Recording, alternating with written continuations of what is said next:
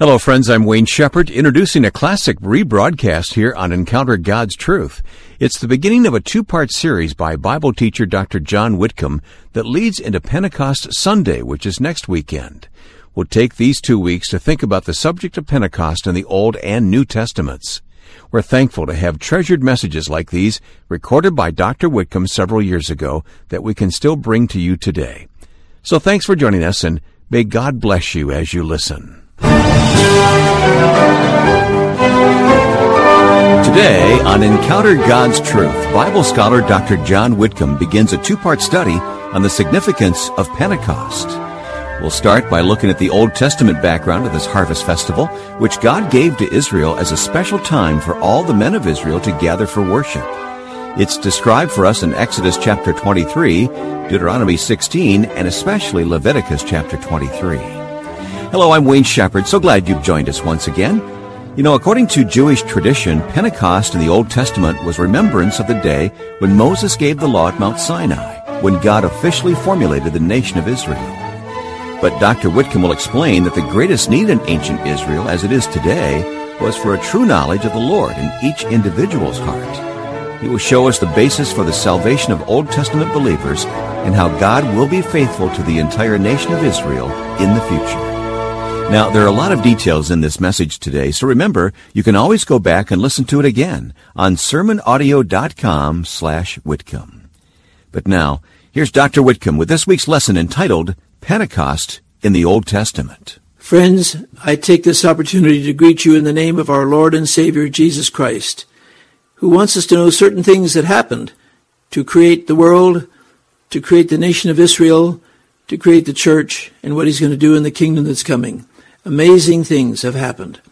Of course, as we know, around the world, Christians will be celebrating the ascension of Jesus.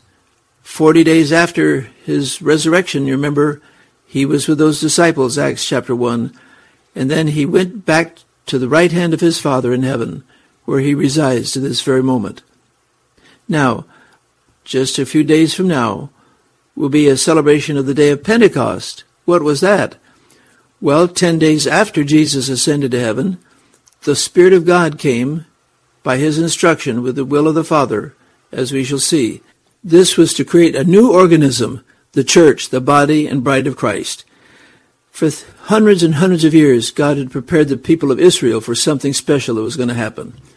There's a close tie, as we realize, between the true church and true Israel, because all the early Christians, as we realize, were Jews. And they were saturated, in fact, in some cases obsessed, with the Old Testament perspectives on life and the world around them. Now, you see, friends, back in the book of Leviticus, a book that's not too familiar to most of us Christians, I'm sorry to say, God explained the calendar that Israel was to observe throughout the year. Passover, that was, of course, in the springtime to celebrate what? The emergence of Israel from Egypt. You remember what God said about the Passover in Exodus chapter 12? He said, "The blood shall be for you on the houses where you live," Exodus 12:13. "And when I see the blood, I will" what? "I will pass over you. I will not destroy you." That doesn't mean they will be saved spiritually. It means to be protected physically. The Egyptians, thousands of them, remember, died when that destroying angel, it was actually the angel of the Lord, came to judge the gods of Egypt. So they were to protect themselves from that destruction by putting blood on the doorpost and the lintel, and God would pass over them. He would protect them from what they deserved, I'm sure. Because about 50 days later, they launched a course across the lake, the extension of the Red Sea, miraculously, and came to Mount Sinai, and there they began to receive the law of the Lord. And when you read some of the things that God told them to do, all these instructions, they were told how to observe the Passover, Leviticus 23, and what else? The Feast of Unleavened Bread, which would last for 7 days, leaven symbolizing what? Evil, corruption. They were to observe first fruits that first Sunday after that Sabbath, and then 50 days later, listen to what was to happen. Are you ready? Leviticus chapter 23, verse 15. God said to Israel, "You shall also count for yourselves from the day after the Sabbath, from the day when you brought in the sheaf of the wave offering, there should be 7 complete Sabbaths." That's 49 days. Now listen, you shall count 50 days to the day after the 7th Sabbath, and then you will present a new grain offering to the Lord. But wait a minute. What was in that grain offering? Listen. You will bring in from your dwelling places 2 loaves of bread for a wave offering, made of 2/10 of an ephah of fine flour, baked with leaven, as first fruits to the Lord. Baked with leaven? That's been a problem for centuries for Jewish people to understand. Leaven is a symbol of evil. Well, of course, what we now know is that is a prediction, you see, of what the church will be like. We're not glorified yet. We're saved by the grace of God, as we shall see. We're Spirit baptized, but we have sin in our soul, heart, mind, conscience. We are not yet sinless, which will happen when we die or are glorified. So, friends, the leaven that was to be included in these loaves was God's foreshadowing of the character of the church.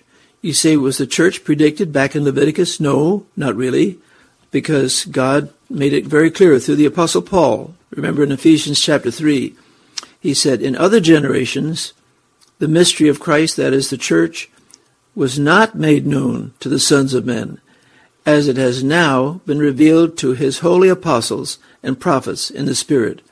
Well, what is the distinctive of the church? Verse 6. We're in Ephesians 3:6 now. "To be specific," says Paul, "that the Gentiles are fellow heirs and fellow members of the body, and fellow partakers of the promise in Christ Jesus through the gospel."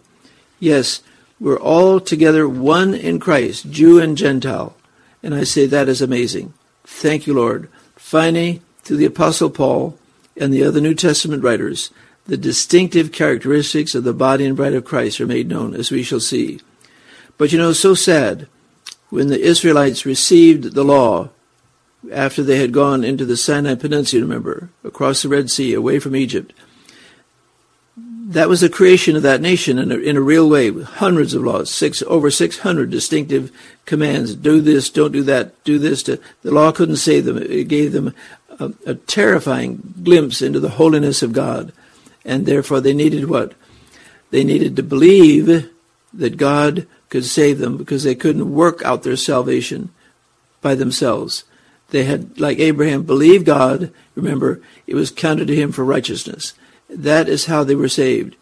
They were saved on credit, friends, through faith. What do you mean on credit?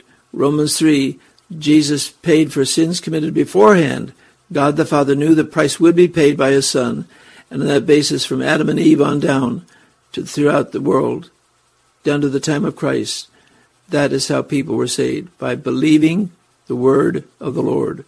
Like righteous Job, Melchizedek, others that we read about in the book of Genesis in the Old Testament. I say, Lord, that is amazing. You anticipated ahead of time. You knew from all eternity what that church would be like.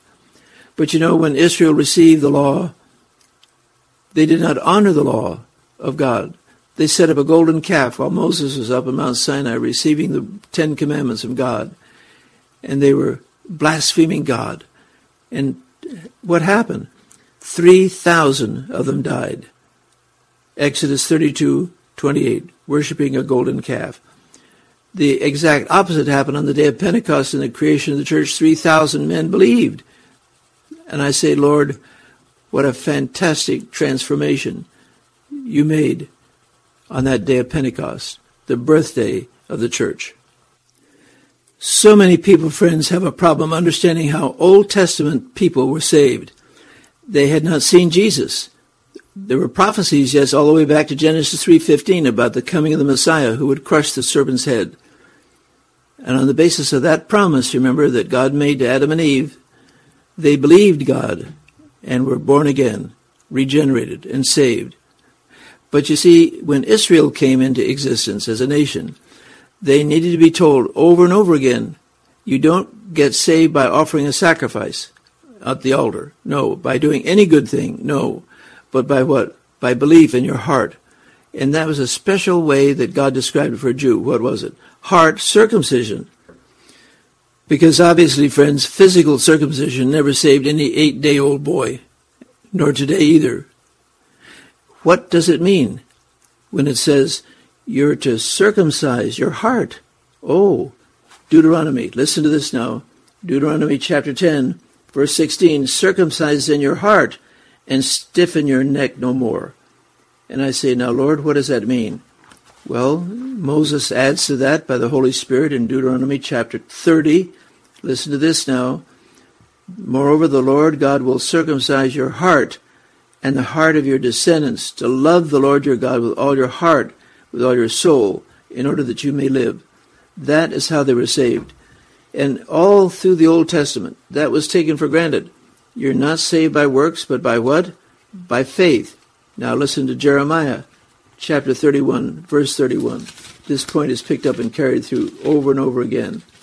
Many Christians do not understand how that worked out in the Old Testament. Jeremiah 31, verse 31. Listen carefully. Behold, days are coming, declares the Lord, when I'll make a new covenant with the house of Israel and with the house of Judah. Not like the covenant I made with their fathers the day I took them by the hand and bring them out of the land of Egypt, my covenant which they broke, though I was a husband to them, declares the Lord. But this is the covenant which I'll make with the house of Israel in those days, declares the Lord. I will put my law within them, and on their heart I will write it. And I will be their God, and they shall be my people. Oh, thank you, Lord. Now we can see something special that you're going to do by the Holy Spirit. This is what we call the new covenant. The new covenant. So every Old Testament believer was participating in advance in the new covenant provision, which will be for the whole nation, you see. That's what Jeremiah tells us in chapter 30. The whole nation will someday be saved, just like Romans 11. All Israel will be saved, will participate in the new covenant. So that when the church was created 2,000 years ago, we were made to participate in that perspective only, in that aspect of the new covenant, namely heart salvation, heart faith in him. Not inheriting any land, no, or we won't have a different king, no. Israel is Israel, the church is the church, and they're eternally, everlastingly distinct programs of God. But one thing they have in common, friend, here's the point. They have a sin nature, both Jews and Gentiles. Jewish believers and Christian believers have a sin nature until what? Death or resurrection. And that must be dealt with by the Holy Spirit in a special, special way. And I say, Lord, help me to understand what this really means. And so, friends, it's amazing as we look back over Israel's history. For 1,400 years after God gave them the law, the commandments through Moses, they did not really understand as a nation how to be saved. They thought, if we just offer sacrifices, that'll be enough. That's all, just a token outward gesture. No, not at all. Listen to what God said through Jeremiah the prophet, chapter 4, Jeremiah 4. For thus says the Lord to the men of Judah and to Jerusalem, break up your fallow ground. Do not sow among the thorns. Circumcise yourselves to the Lord. You see that heart circumcision again, like Moses said, and remove the foreskins of your heart. Physical circumcision was commanded, required, but it was infinitely insufficient. It was merely a token of membership in the nation of Israel, but not of salvation. Men of Judah and inhabitants of Jerusalem, lest my wrath go forth like fire and burn with none to quench it, because of the evil of your deeds. Now listen to verse 14. Jeremiah 4:14. What does this mean? Here's another way to put it. Wash your heart from evil, O Jerusalem, that you may be saved. How long will your wicked thoughts lodge within you? You see, friend, God is interested in the heart of man. The heart of man is deceitful above all things and desperately wicked. Who can know it? We need something of infinite power to deal with our heart problem. And so Jeremiah went on to explain in chapter 9 some amazing things about this matter of heart circumcision. Listen to this. Jeremiah 9:23, thus says the Lord, let not the wise man boast of his wisdom, let not the mighty man boast of his might, let not a rich man boast of his riches. Now what do you have to do to be saved? Listen, let him who boasts boast in this, that he understands and knows me, that I am the Lord, who exercises loving kindness, justice, and righteousness on earth. For I delight in these things, declares the Lord. I need to be reminded of that, friend, every day I live. God knows what he's doing. When we get to heaven, we won't say, oh, no, we thought God would have done better than he's done. No. Well, what do you have to do to be accepted by God? Jeremiah goes on to explain. Here we are at the end of Jeremiah 9, verse 25. Behold, the days are coming, declares the Lord, that I will punish all who are circumcised and yet uncircumcised. What does that mean? He's talking to Jews who outwardly have circumcision, and a couple other nations did that too. But in their heart, they didn't know him. They were uncircumcised in their heart. Then he mentioned some nations that he had in mind. Egypt and Judah, Edom, the sons of Ammon, Moab, and all these inhabitants of the desert. All the nations are uncircumcised, and all the house of Israel are uncircumcised of heart. That's the issue. What is your heart condition, friend, before the Lord? Do you really, really know him? Or are you depending upon church membership or water baptism, all of which are important, but not essential? Not essential. And I say, Lord, I think I'm getting the message. I need to be not like the Old Testament legalistic Jews who outwardly conformed to the requirements of God for public worship and ceremonies and sacrifices, and sometimes kept the law, but in their heart of hearts, they didn't know the Lord or love him. That is what God wants, our heart. Why? How does that solve our sin problem? Are you ready? When God created the human race, Adam and Eve, he made them exclusively, uniquely, in the image and likeness of God. No animal has that, just humans. And therefore the Holy Spirit of God can reach right down into the heart of man because we have his image and his likeness. Romans chapter 1, we're without excuse. We can see the handiwork of God everywhere.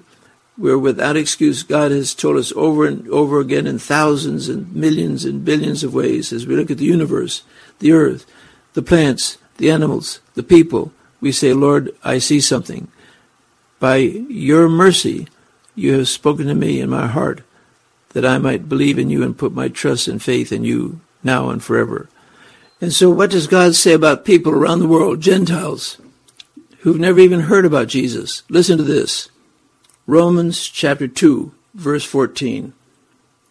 When the Gentiles who do not have the law do instinctively the things of the law, these not having the law are a law to themselves, in that they show the work of the law written in their hearts. That's the point, the heart.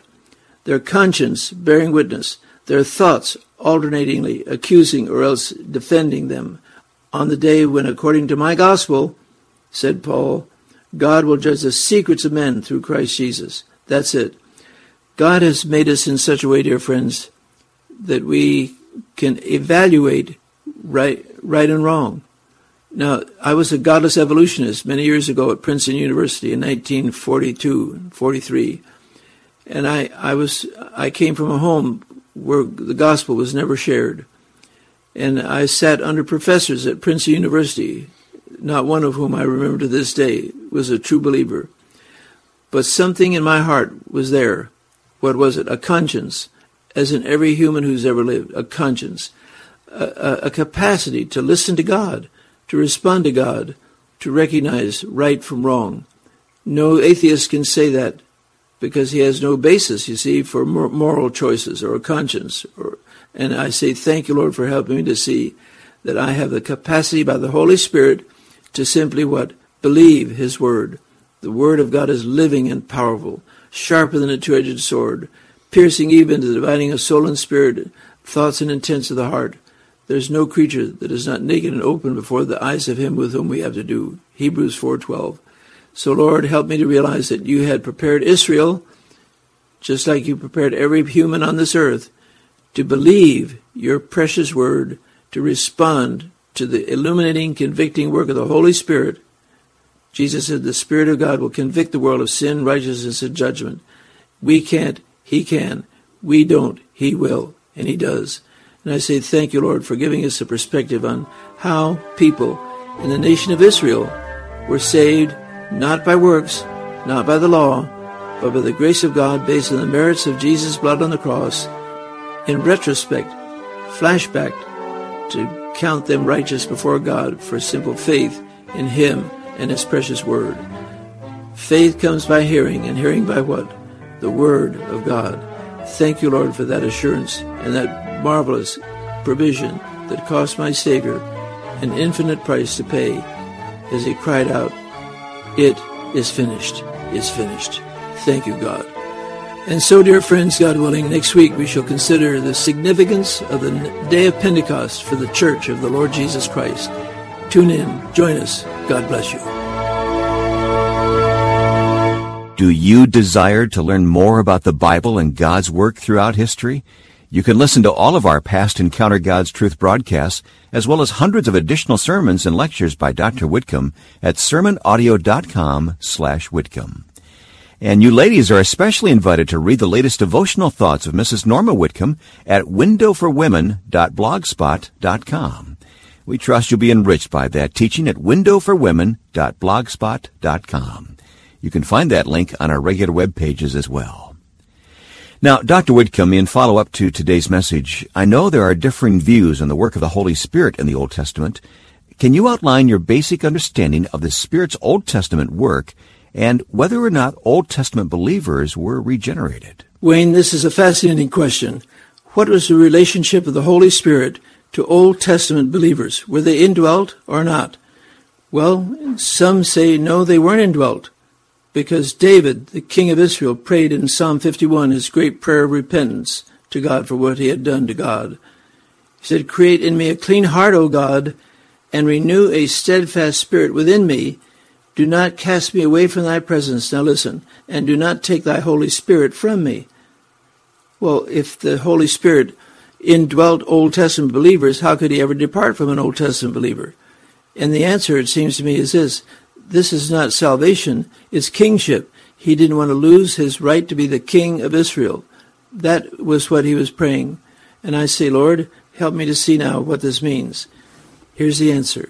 Jesus explained to one of the great teachers of Israel in his day, whose name is Nicodemus. He said, "Sir, I say to you truly, truly, unless one is born again, he cannot see the kingdom of God." And of course, Nicodemus didn't understand what born again really meant. So he asked, how can that happen? How can a man be born when he's old? He can't enter a second time into his mother's womb and be born, can he? Now listen carefully to the answer.